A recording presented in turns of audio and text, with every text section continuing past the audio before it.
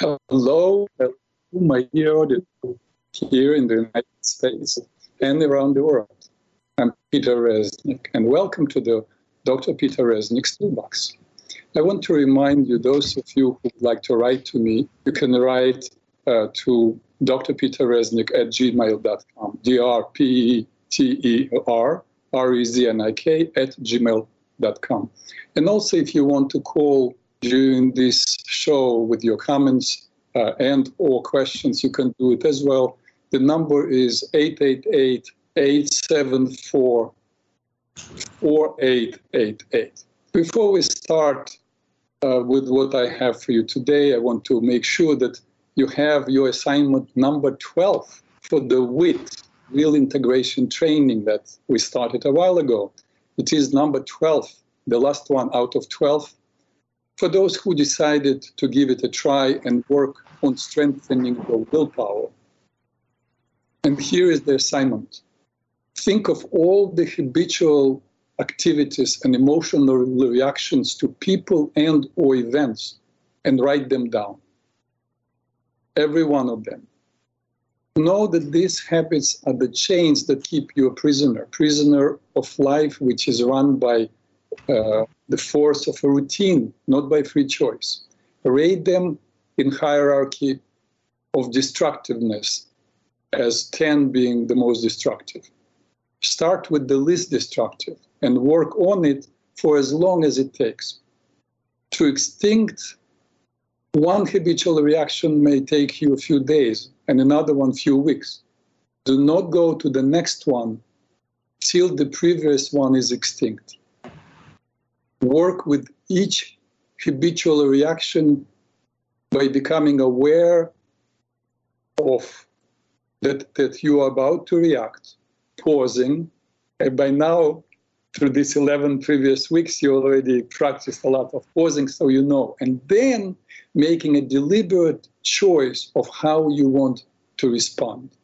By now, as I said, if you practiced for those 11 weeks, you know exactly how to pause before responding. And please do write to me about your successes and challenges. I'm very interested in your feedback. And as always, I want to remind you of what we did during the last week's show on August 17th and what I intend to do this week.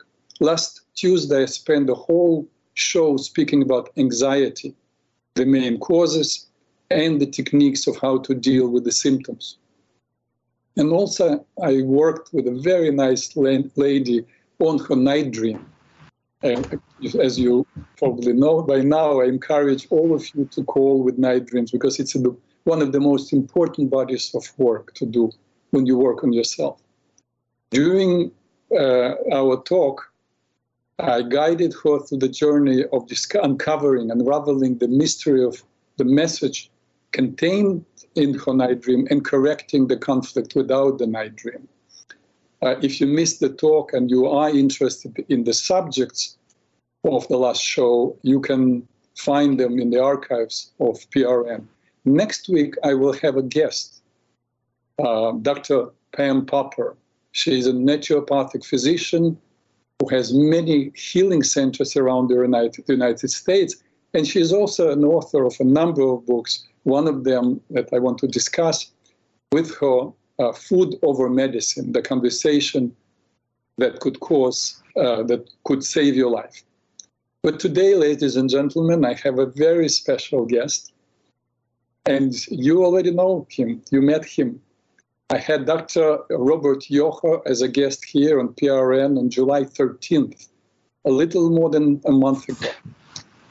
Dr. Yocher spent 3 decades as a cosmetic surgeon after a career of working as an emergency physician. Last week, a little more than a month ago, we spoke about one of the books he wrote called Butchered by Medicine, What to Do About Doctors, Big Pharma, and Corrupt Government Running Your Health and Medical Care. But today, we meet to talk about something else. And though the subject of today's show is different, I want to say something regarding the book we discussed last week. And I wanted to share with you this from the day I interviewed Dr. Yoho, and then I thought about it. 40 years ago, I came to the United States from the Soviet Union. In 1981, there was still the Berlin Wall. I did not have much hope that anything could change in my lifetime, that the Berlin Wall will collapse, that this crazy system, you don't know how crazy it was unless you lived it, so that this system will ever collapse. But I was fortunate to witness the fall of that wall in my lifetime. Then I witnessed to the fall of yet another wall, a wall of, ignorance regarding the denial of usefulness of what today they call alternative medicine. And in truth, we know that what is called alternative medicine is not alternative. It is really traditional medicine, because most of what is called alternative medicine are traditional tools that are being used for millennia for healing. And it is conventional medicine is alternative to millennia-old tradition.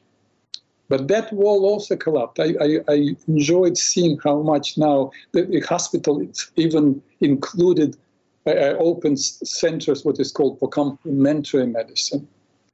But now, with publications of books like this, like Butchered by Medicine, another wall is crumbling. I see the wall of blindness of how ineffective and corrupt American medical system is. I believe everyone would benefit from reading Butchered by Medicine. Again, if you are interested, if you did not listen to this interview, search on archives a month and 10 days ago. I don't remember exactly the day, but I interviewed Dr. Yoho. It's a wonderful interview. Owning the book as a reference book, for me, it's really a reference book. If, God forbid, you have an illness, before you make any decisions, before you say to your doctor, find the condition before you say yes to your doctor, before you agree to do any procedures. Find the issue that you are dealing with in this book, Butchered by Medicine, and study. Because what was so impressive to me, when I was actually reading Dr. Yoho's book, was that he doesn't give you his opinion. He doesn't say, I think this and this. No. Everything is well referenced. Everything is based on the research. So I very much recommend that book. And now, without delaying it anymore, Dr. Yoho, welcome to the show. Thank you so much, Peter. A couple of notes really quickly, housekeeping. It's Butchered by Healthcare. That's the name of the book. And you don't have to doctor me. I'm out of the Foreign Legion, so to speak. So, Robert is perfectly fine, just like I'll call you Peter.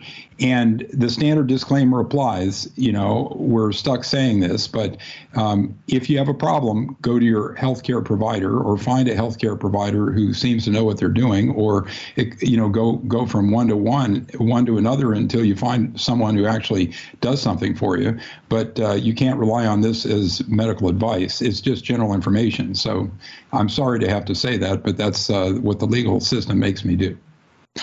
Okay, thank you. But what I wanted us to talk today about, by the way, I'm very impressed. The book Butchered by Healthcare came out in 2020, and now in one more year, you came up with the second book. I wrote them simultaneously, actually. You did? Oh, wow. Yeah. It took 4 years to put the two together. Wow. Okay, but I looked at the date of publication on Amazon, so it was 2020. Peter, I wish I could be as optimistic that the walls were coming down, but I consider myself a very small animal against the tide of traditional medicine. And the finances are stunning. Healthcare in America is the same size as the federal government in gross revenues. It's unbelievable. Tech Apple alone has a $2.5 trillion market cap, which is half the size of the federal government. So these forces are powerful, they're inexorable, and I hope I have some positive effect on individuals. But the system is so entrenched that it's hard to imagine we have anything. I'm trying to make a contribution, though, and I have to continually remind myself that I'm not in Hong Kong, and I'm not going to get imprisoned for this, and I'm retired. So that's my what I'm trying to do. Thank you, Robert. You know, you're a courageous man. I value people. I think of what it is a beautiful person. For me, usually what counts is intelligence, integrity, and courage. One without two others will not make a person make much of a contribution to society. And I believe, honestly, you are. Okay, you don't have to go there. That's enough, Peter. Thank you. Yes, and I'm so happy to have you and to count you as a friend. So today, you're the best podcaster I've ever worked with. You actually read all the material, which is unusual. Oftentimes they'll just glance at my website, and there were a few that didn't even bother with that. They just interviewed me. It's pretty funny. You know, it was easier for me to read Butchered by, not medicine, by healthcare. I found it, and it's kind of prejudice about which you're actually writing in this book. I found it more difficult to read Hormone Secrets. The full name, ladies and gentlemen, the title for this book is Hormone Secrets, Treatment for Cancer, Diabetes, Healthcare, Alzheimer's, Depression, and Impotence That Work. Now, believe it or not, I've got two different subtitles on that thing because Amazon ads kicked me out for Hormone Secrets because they claimed it was unproven. You know, and I've got 500 references in there, as you know. Right. So you may just, if you want to find it, just Google my name, Yoho, Y-O-H-O, and then Hormone Secrets Amazon, and you'll see the book. But you know what I found was kind of, when I started reading your book, I actually went on internet searching for other books on hormones.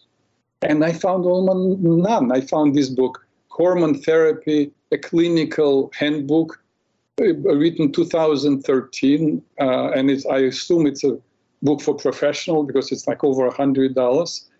And then another book, What You Really Need to Know About Hormone Replacement Therapy. That's all I found. So maybe, Robert, maybe you can tell us first why you decided to write this book and how come that so little is known about hormone therapy. That's a lot of question, but let me see if I can dive in. Okay, so I am a protege of an innovator in this field who sort of understood the literature and understood the lies that were being promulgated about hormone therapy. And the basic history of this thing is that hormones have been essentially run down, and the narratives about these things have been completely adulterated. They've been ruined. And I mean, it's a fantastic story to me, and I never understood it. And that's how I got interested in the healthcare corruption, because the bioidentical hormones, the hormones that are the same as human body components, essentially have no side effects of any consequence, although you have to understand what you're doing. There are a few problems that can result, but these things are super safe. And the chemical forms of these things that have been devised by industry to patent have problems. Now, you may know from reading this book that industry cannot patent bioidentical compounds. They can't patent parts of the human body. So these things aren't profitable. And these companies, I mean, I don't think they're out to get us, but they have really no interest in us. And their primary interest is just profits. So they build up the forms of the hormones that are patentable. In other words, they're either derived from animals or they are chemical derivatives, and they've run down these bioidentical forms of the hormones. And it really is a fantastic story. Estrogen and progesterone was smeared with a black box warning, which is a post-market serious warning that claimed that they increase the chance of stroke, blood clots, breast cancer, and heart disease. And they based these claims on small statistical aberrations in the obsolete medications study, right? The horse urine estrogen and the synthetic progesterone, which the latter of which was really the bad actor. Testosterone was estrogen is probably the most valuable hormone. And just to give you one window into this, estrogen use in women over 50 or at the time of the menopause on would prevent 50 to 80% of Alzheimer's. And Alzheimer's is arguably the most expensive disease we have if you include the costs of long-term care. Testosterone, the FDA put a black box warning on this as well, claiming it was heart attacks and strokes were caused. But the reviewers, including Morgentaler at Harvard, refuted this, and there are big meta-analyses and reviews that say this isn't true at all. The studies that they used to place this black box warning were sort of like looking through the wrong end of the telescope. They found people who had both heart disease and were taking the hormones, and they studied them. So that's not any kind of way to do a science study. Thyroid is fascinating. We've been using it successfully since the late 1800s, and then industry developed a synthetic drug, which was one part of the thyroid molecule, claimed it was better than thyroid, and they've marketed this heavily and marketed against the only forms of thyroid that we have which are identical to human thyroid, which pork thyroid is closest, and it's least expensive and is over the counter in Thailand, where it's regarded as a supplement. But this thing has been run down by the industry, who initially marketed Synthroid and are still making Synthroid, which is one part of the thyroid, T4. I can go on about the other hormones, but that's the basic story, is that these things have, the medical industry works hand in glove with the FDA because they pay the FDA directly in user fees, right? This is a review from Butchered by Healthcare. User fees are fees that are paid directly by medical corporations to the FDA during the approval process, and perhaps it's well over half, and perhaps 75% of the FDA's total $5 billion in revenues comes directly from the pharmaceutical companies in user fees. So since this happened in early 2000s, 2002 or 2003, the close observers have felt that the FDA almost became a creature of industry. In other words, they regard, one more thing, they regard industry as a client rather than an entity to be regulated. Robert, I'm sorry. Where do you get this information? If somebody wants to just to know and say, well, this guy is talking about it, yes, maybe, making it. Peter, it seems all this stuff seems counterintuitive, but the information is literally lying on the street. And you can buy my ebook; it's only $4, and you can click through to the references. And there are, a multitude of references supporting what I say. They're not sketchy alternative references as mainstream, but they get drowned out in the unbelievable propaganda that's coming from industry. I mean, industry basically ruins their own studies they're allowed to do whatever they want because they are doing the studies with their money, supposedly. It's actually our money because we pay industry through our third-party reimbursement. But they're allowed to ruin their own studies to produce the proper marketing effects. For example, they hide probably at least half of all the studies. And when you hide the studies that say your drug doesn't work, and the rest of the studies say it does work, then you have something you may be able to get FDA approval for. They do statistical tricks during the study. There are some sources that estimated 95% of the studies in our major Big Four, Big Five medical journals are ghostwritten by industry. So in other words, they say whatever the hell they want, and they spin it however they want. So they use these tricks and others to produce a situation where our medical literature is garbage in, garbage out, GIGO. And the doctors have no clue what's going on now. And the ones who do are mistaken, because it's very hard to tell. For the last 20 years, this has become a real thing. Since about 2000, the medical literature and the effectiveness of medical treatments have been in complete doubt, because the literature has been ruined by these techniques that we grant the power to industry to use, because in theory they own the studies, right?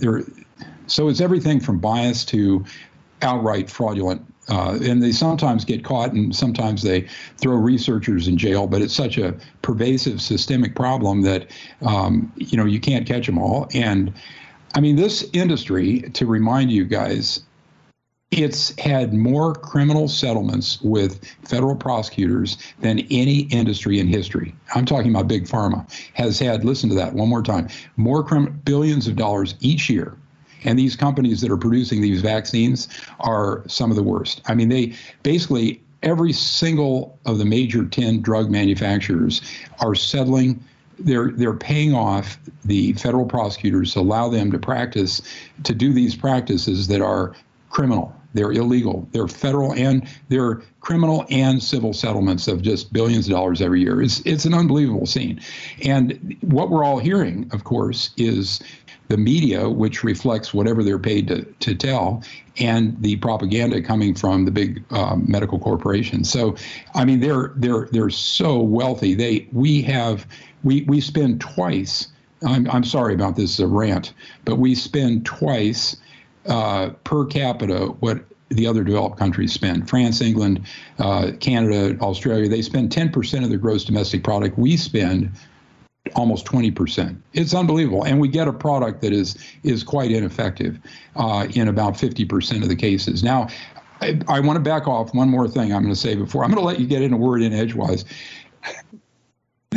The medicine produces miracles many times. And I don't want to say that all of medicine is bad, or that we should seek alternative medicine, because everyone has a knowledge or personal experience with cases where they've been saved by modern medical care. So I don't want you to think that I'm painting the whole thing with the same brush, but it is a mess. Doctors are not forbidden to offer patients hormone treatments, correct? That's correct. Forbidden. But how, if, let's say, somebody reads your book and gets inspired and says, well, I will give it a try, particularly, let's say, people who in their 50s and are concerned, who have parents and grandparents who had Alzheimer's, although what I heard is that Alzheimer's is kind of a new occurrence. 100 years ago, Alzheimer's wasn't that prevalent. Well, 100 years ago, we probably didn't live past 50 on average, maybe past 40. Well, how do you find healthcare? That's the question. And why and what is going on with these doctors who don't understand this or recognize it? Well, doctors are almost straitjacketed by these industry narratives, right? And their standards are dictated by Big Pharma, who has a hand in the standards development through by putting the key opinion leaders on salaries, or giving them huge research grants or whatever. So the opinion of the mainstream doctors is that this stuff is a bunch of soap bubbles. Now, individuals can find, and the other thing is that if you work for a health maintenance organization or any big healthcare organization, they're sometimes keeping track of you with computers to make sure that you prescribe enough statin drugs, and which is anti-cholesterol drugs that hardly work. It's way overused, and other things like antidepressants. So they're keeping track of these guys, and if you want someone who can prescribe this stuff accurately, I've got sources in Hormone Secrets, right? And there's not that darn many of them, but you can easily find someone. There's a group. There's several groups that I cite in there, and you can find them. I even have some individuals. I can't recommend anybody specifically, but I give examples. But you mentioned, this is kind of more personal interest. You mentioned that you said thyroid is taken from a pig, yes? Well, the thyroid that is most similar to identical thyroid, human identical thyroid, is pork thyroid, which is dried up. It's essentially thyroid glands from pigs, which are dried up and put into tablets. It's not perfect. And there are chemical thyroids, if carefully prescribed, that can closely mimic the human thyroid. The thyroid has two components that you can think of it as two components, although there are many. T4 and T3. One has 3 iodine components and one has 4. And you need to be sure that both are high enough in order to feel your best. We think, the hormone doctors think, that 30% of the women in the country benefit from thyroid use. In other words, they perk up, lose weight, feel better, probably improve their health overall, and possibly live longer. You know, before reading your book, frankly, I had the same prejudice that probably an average person, or maybe I'm below average, but that a person had about hormone therapy. In fact, I have memory of talking to a woman who was saying to me, you know, when they wanted me to take this estrogen to deceive my body that I'm 30 and I'm really 55. And so I said, no, thank you. So how useful is it, let's talk about first women, to get this hormone therapy, particularly women who have, let's say, breast cancer or uterus cancer or ovarian cancer? Or at what stage would it be useful, or would it be useful when they already have cancer? I'm asking because I work with a lot of cancer patients. And is it useful to take hormones as a preventive measure from getting sick? There's a lot to unpack there. Yeah. Let me see if I can take it one by one. Women are profoundly influenced by hormones, and this is, I don't know whether you can see the image of my book. This image, which is a Mexican mask, it's a 4-foot-high mask which I photographed, and then put the names of the hormones on the mask.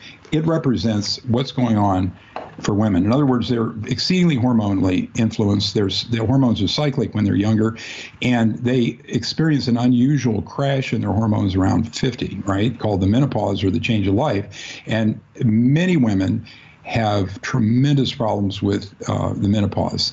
These hormones can nearly completely prevent and treat the symptoms of menopause, which are everything from muscle wasting to fatigue to irritability to depression to anxiety to higher incidence of heart disease. It helps all that stuff. My experience personally, my story briefly is that I was a cosmetic surgeon. I got onto this therapy through training courses, and I started treating my patients. Most plastic surgeons, and I'm a cosmetic surgeon, but most plastic surgeons treat a string of depressed people with surgery, which obviously isn't very effective. They're depressed, they've got muscle wasting, they're menopausal, many of them, over 50. They've got many, many symptoms, and they treat them with surgery. Now, that helps a little bit. It cheers you up a little bit sometimes, but it's not the root cause of the problems, and it isn't a direct treatment. So I got involved with this and started treating my patients, and basically I practically did it for free. And because they came into me, and I offered the hormone treatment with the surgery, and it turned their lives inside and out. The surgery helps. And some women make a big deal of it, but the hormones, they really can influence your health and how you feel. So I went ahead with that for about 20 years. And at the end of my career, I decided to write this book because it hadn't really been done in a clear fashion. And what hadn't been done in particular is the influences hadn't been exposed. Everybody's afraid to talk about it. Well, I'm retired. I can talk about it. But what kind of hormones would you prescribe or give them? Would it be natural, somehow they derived naturally, or synthetic? And what's the big, is there a big difference? Yeah, there's a big difference. So these things, the hormones that we prescribe are qualitatively different than pharmaceuticals that are produced by the corporations, right?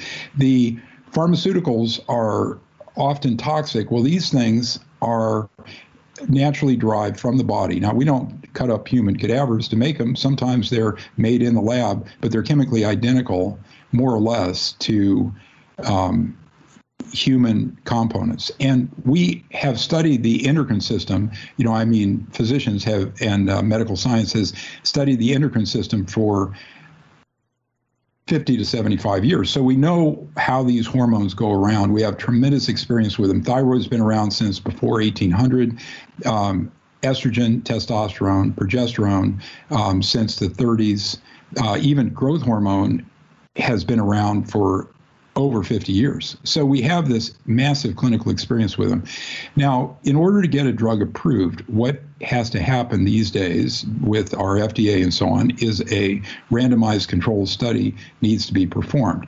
But these hormones are not profitable for big pharma. So they don't perform randomized controlled studies with these things, even though they would likely eliminate or nearly eliminate the need for many toxic medications, including statins, for cholesterol, many blood pressure medicines. They would treat obesity very well. They have many positive effects on health. To answer your question about cancer directly, there are well-established treatments of cancer with certain hormones, right? It's not just give the whole batch of hormones. But for example, breast cancer is treated very well with testosterone. And you got to use a little more than it works. It shrinks, and I've seen it. I have a colleague named Elizabeth Glazier. She has a website called hormonebalance.org, and that thing has her papers that are published about treating breast cancer with testosterone, right? Now, testosterone, the reason why these hormones have been tarred with this breast cancer narrative is that the obsolete hormones, right? The progesterone and estrogen, the horse urine estrogen and the chemical progesterone, those guys did produce a slight increase in breast cancer. So that narrative was publicized after this. You're not going to believe it. It was a $1 billion study called the Women's Health Initiative. And that thing was sort of hijacked by its study doctors, and they used it for political purposes. And the thing became a pack of lies and, in my view, damaged setback hormone therapy decades. And once a bell is rung, it cannot be unrung, right? So those guys rang this bell and scared everybody. And we're still not using hormones the way we should. It's my belief that we should carefully consider hormones in everyone over 50 and many people under 50 because they're so efficacious and they're not toxic. You wrote about it in about Women's Health Initiative in your book. Yeah. I see. But again, can you imagine a $1 billion study? It's likely the most expensive study ever undertaken. It was sponsored by, I believe, the National Institute of Health, so you would think it would be more objective than an industry study. But these guys use it. They stopped the study early, claimed certain things that weren't true, and they just thrown all of hormones in the trash can. It's amazing. In good old times, people would get a prescription from a doctor. Actually, I remember even maybe 35 years ago, needing some medication. I don't remember what it is. And I went to the pharmacy, and they said, well, it will take a couple of days to prepare, come in 3 days. And they actually prepared it. Now everything is prepared. Everything is packaged. Good question. Okay, so the question is, whatever happened to the compounding pharmacies? Yeah. And the compounding, 30 years ago, the compounding was the majority of prescriptions, maybe 40 years ago. But what happened is these things got standardized, and the marketing got pushed towards these other standardized products. Now, compounding now is less than 5% of the total. Its boards are regulated by the different federal organization and state organizations than the big pharma drug production. So they're a little bit more independent, but the pharma companies are trying to discredit them and get these guys subjected to these onerous regulations that would prevent us from prescribing bioidentical hormones, or it would sort of hurt our efforts to do it, because the bioidentical, in certain cases, these bioidenticals can be made by pharma. For example, they can patent certain doses, but for the compounders, they're able to make for an individual patient pretty much whatever the doctor and whatever the doctor thinks is necessary for the patient. So that's the general source of most bioidentical hormones, is they send a prescription to a compounder. And they're not horribly expensive, and they look just like regular pills, and they're labeled in the same kind of bottles, and so on and so forth. And if you have a good compounder with a good reputation for quality, and the doctors can check on this by checking blood levels and getting familiar with the compounder, but they're wonderful. They work well for bioidenticals. But an average person, you think, will be able to go to see her doctor or his doctor and say, I think I read the book, and I think that it would be good for me to try this hormone therapy. And the physician will say, oh, yeah, let's try it. No, it doesn't. It's not going to work like that. I mean, here's where we are in medicine in America today. You need nearly physician-level expertise to get the best health care. That is a sad, sad statement. It's basically insane. Now, we have all this buildup respect for physicians that has been accumulated over really millennia. And it's my opinion that we're discharging and ruining that day by day with all the healthcare actions that are false now.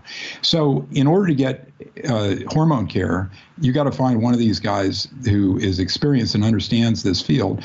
And you can learn practically the whole thing from this book. I mean, it's not easy to understand if you have no experience at all with this. If you're not a menopausal woman, if you haven't been talking about it. Peter, you hadn't thought about this very much, but this book actually is written down to the 9th grade level, reading level. The other book was 11th grade. And of course, you found the other book easier because it was material that you were more familiar with. Yeah. But this book, it's not difficult, and it's comprehensive, or nearly comprehensive. And once you figure things out, you can find a provider in these organizations who will help you. And you can also sometimes find them who can help you virtually. In other words, you don't have to go in anymore, since Trump did that executive order during COVID that said doctors can work with patients over the telephone or using Skype or something. It's not against the rules anymore. Before, the medical boards would censure doctors who, claiming they didn't do a good faith physical exam, they would censure doctors who treated patients over the phone for the first time. Let me squeeze in a couple of self-serving questions. No worries.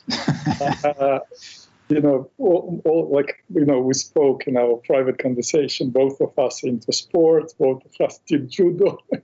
And until the age of 63, I never took any medication. In fact, once a year or once every other year, I would go to see a physician for a regular checkup. And they automatically would say, what medications are you on? And I would say, no medication. They would say, what do you mean? But what are you taking? I wasn't. And then 4 years ago, I had quite a stressful experience in life, going through a period, and my blood pressure went shut up, seriously. And since then, I feel vulnerable. My doctor prescribed medication. Instead, I started doing yoga, running, exercising more. and kind of keep it under control, but periodically I feel it flares up. Do you think it would be a useful thing for me to take some kind of hormone? Well, again, I'm no longer in the fraternity, so right. I've got to tell you that based on you have to read my book and find out. But I think the conclusion is going to be inevitable. I think if anyone can get their hormone levels done without going to a doctor, and all you have to do is go on lifeextension.com and search for hormone tests. They will direct you. You pay $200 or whatever it is with your credit card, and you print up a thing, and they will direct you to the LabCorp drawing station near them, and near the person, and then they'll report the results by email. I'm writing down. You don't have to write it down. It's in my book. You've got a copy. Oh, well, okay. Lifeextension.com. I did not get to that. I don't think. Are you saying you're interviewing me without only having read half the book? Yeah. No. I read, let me tell you. I'm kidding. A lot of them don't read anything but my website. I actually highlight some of the chapters in your book that I wanted to ask questions about. But let me ask you the second self-serving question. You mentioned the pig, and I'm kosher.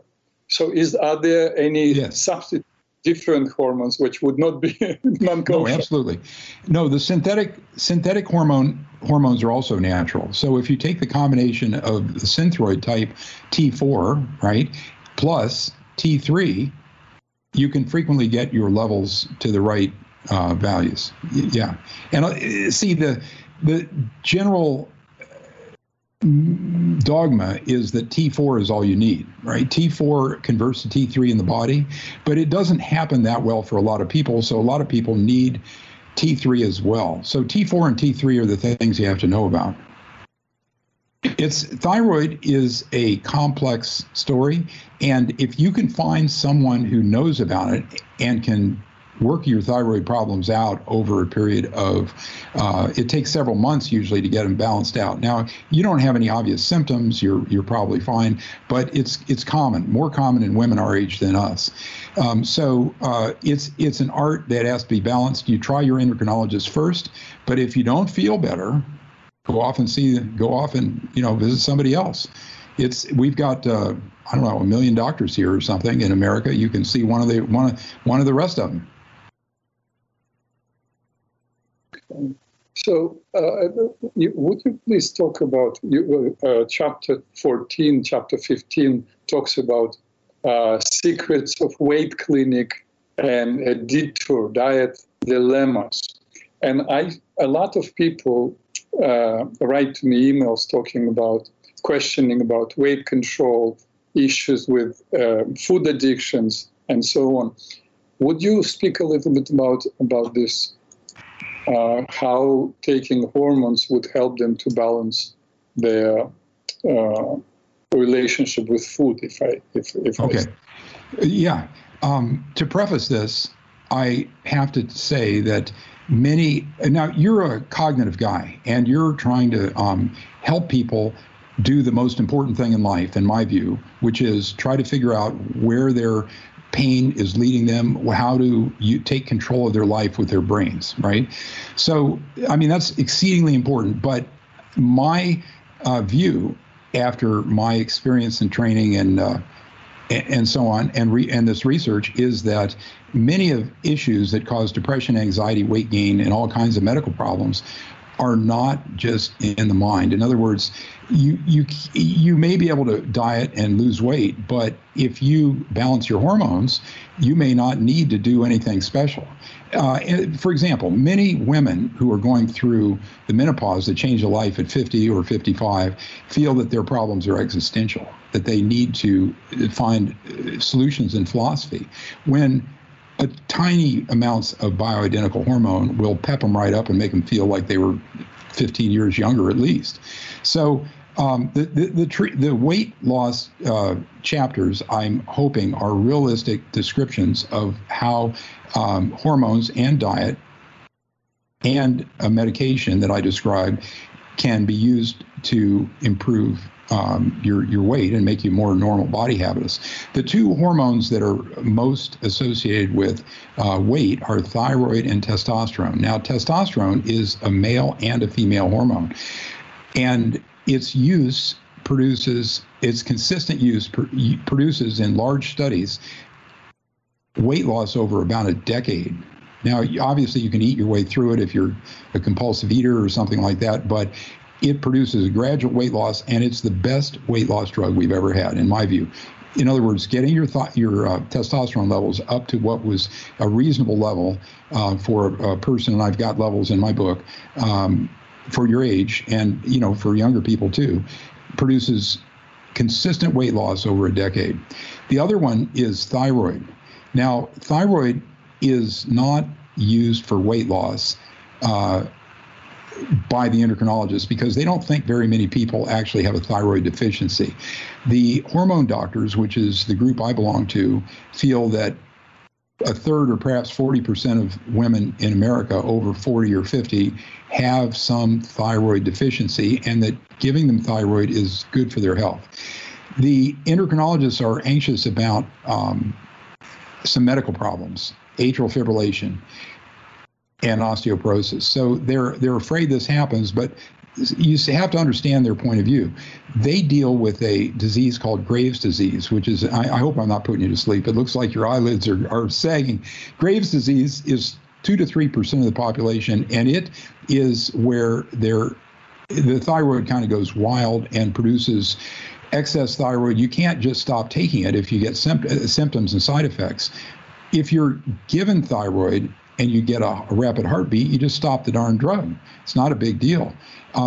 So the endocrinologists are exceedingly conservative with thyroid, I think unnecessarily so. And there may be politics and money involved too, of course, like there is with everything else. You can read about that in my book. But thyroid, testosterone are excellent weight loss aids, and they can help on their own if you're patient. Now, there are weight loss drugs. Everyone's heard of Fen-Phen. The first one, fenfluramine, was discredited because of heart problems, right? But phentermine, which is the second component, is still on the market, and that's remarkably safe, or they would have taken it off the market. It's generic, it's cheap. There are weight loss doctors who prescribe it, and I'm not advocating universal use of phentermine for weight loss. I think it's an adjunct or something you could use on the side to help, but it's much safer than anybody gives it credit for, and people take it for years without any problems, although the approval is for short-term use only, which is generally thought of as about 3 months. So now, to traipse on to diet, you want me to describe my diet? So I reviewed the modern diet and the problems, the reason why, the central, in my view, the central medical issue in America is obesity. It's a stunning thing. And if you travel to Korea or Japan, you don't see it. There's something freaking different. You see the muscles of these people through their clothes. So you come back to America and you just feel ashamed of yourself, and you think it's slothfulness, but it isn't. We've done this as a country. We've done this to our populace, primarily our lower classes, who can't seem to resist the advertising, the marketing. And in my view, it's carbohydrate consumption. And this is obviously not just my view, it's the view of many sources, because the problems were initiated with remember the food pyramid and stay away, avoid fats and all that stuff, especially animal fats. So the obesity problems started in tandem with those recommendations by the FDA and other government entities, right? So we started to produce all this marketing saying that animal fats were no good, and that vegetable fats were better, and that low fat was the best, which turns out to be all 100% wrong. Animal fats are much safer and better than vegetable fats. The one particular vegetable fat, which they would treat with heat, became the partially hydrogenated vegetable fat. Well, we have figured that one out, and that one's banned in a lot of the country, a lot of the states, and we're trying to get rid of it altogether. But it's still found in this packaged food. We have an area the size of California devoted to corn cultivation, which is the primary source for these simple sugars. An area the size of California in America. I mean, it's incredible.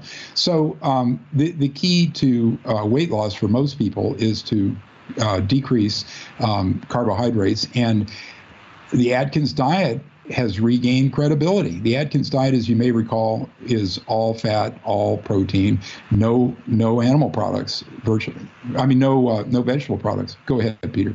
You know, Robert, I had here on the show Dr. Natasha McBride from UK, and she advocates really to eat a lot of fat and a lot of meat that is chemical free. In fact, she started a farm somewhere north of London. In fact, I'm going to visit her because my daughter goes to college in September to London. So I spoke to Natasha McBride, and she invited me to visit her. And she says that it's an absolute must that our body craves this animal fat, animal protein.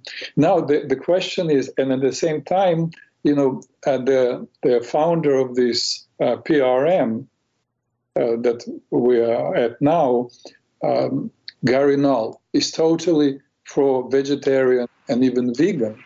And both Natasha McBride and Gary Null has thousands of people who claim, rightfully so, that their lives were changed to better. My question always is, how does it work? Oh, okay. So here's how it works. The vegans vegan diets seem to be an excellent diet for about 10% of the population, and they thrive on it. There are some feelings that they, you know, after 6 months or 5 years, they fall into problems.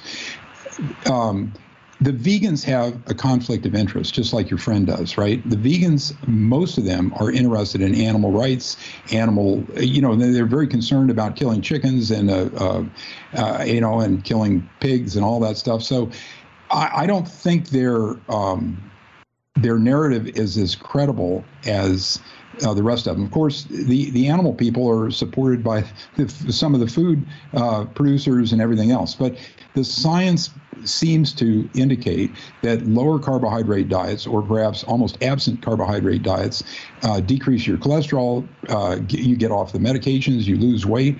And the center of this movement, or one of the centers, is Jason Fung, F-U-N-G. He's a physician from Canada who has popularized intermittent fasting, which is part of it, right? There's longer-term fast. There's intermittent fast, which means 8 hours or more, or 8 to 12 hours a day where you don't eat.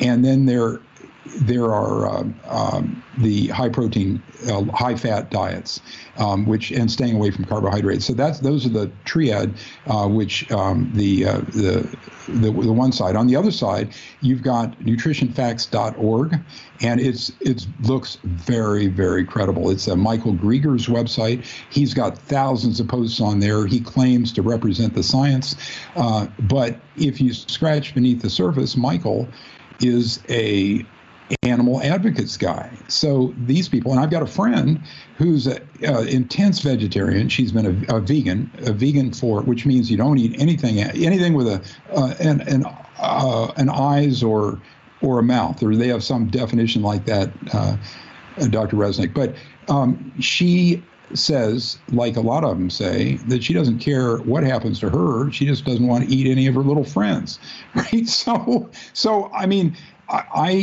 I think you can get the truth by listening to podcasts these days. And if you just Google podcast, high protein or carnivore diet, and you can listen to vegan podcasts too. They're very credible.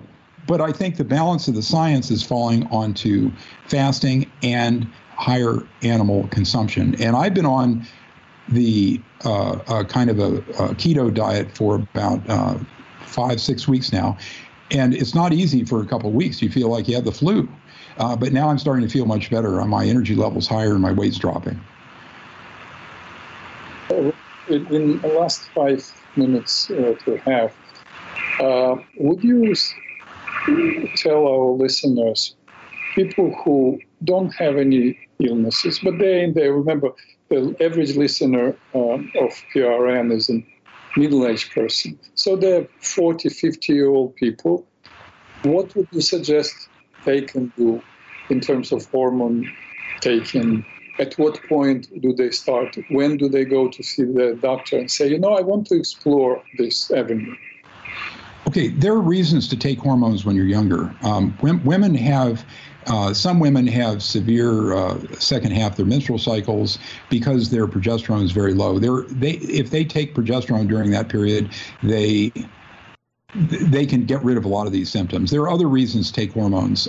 For example, if you have a hysterectomy and get your ovaries removed, you're castrated. You crash into a very unpleasant menopause, very similar to when you're 50. More dramatic, though, because your hormone levels go to zero. But the general answer to your question is around 50. Both men and women should be seriously considering hormones if they want to live the best life they can live. And I think my book is an easy introduction. It can be studied, and you can use it to see if your doctor is on track and compare whatever he says and his whatever sources he cites to the sources I cite. You said I should say he or she, right? We're politically correct. Yeah, you said 50s, and then a recommendation to people of our age. You and I are both 67. Right. I'm in anybody over 50. Did I miss the boat? I'm 67 now. No, I don't think you missed the boat, and I think you should take charge of your own health and consider this avenue. I think you should consider this. It's very easy to get a testosterone level. That's what it's about for most men, is testosterone. Vitamin D is super easy to take. That's actually a steroid hormone. And here's how this works. We have studies of 275,000 Scandinavian people. The ones with higher D levels are much healthier. They live longer. They feel better. So that doesn't mean that giving D will do those things, but it's very suggestive. So taking D, and I discuss the doses in my book, and you can check the D level to see where you are. It's very easy. You ask your primary care doctor in America. In Europe, it's harder to find, or you can get it. You can go on lifeextension.com, and they'll do it without a prescription. Mm-hmm. Okay, listen.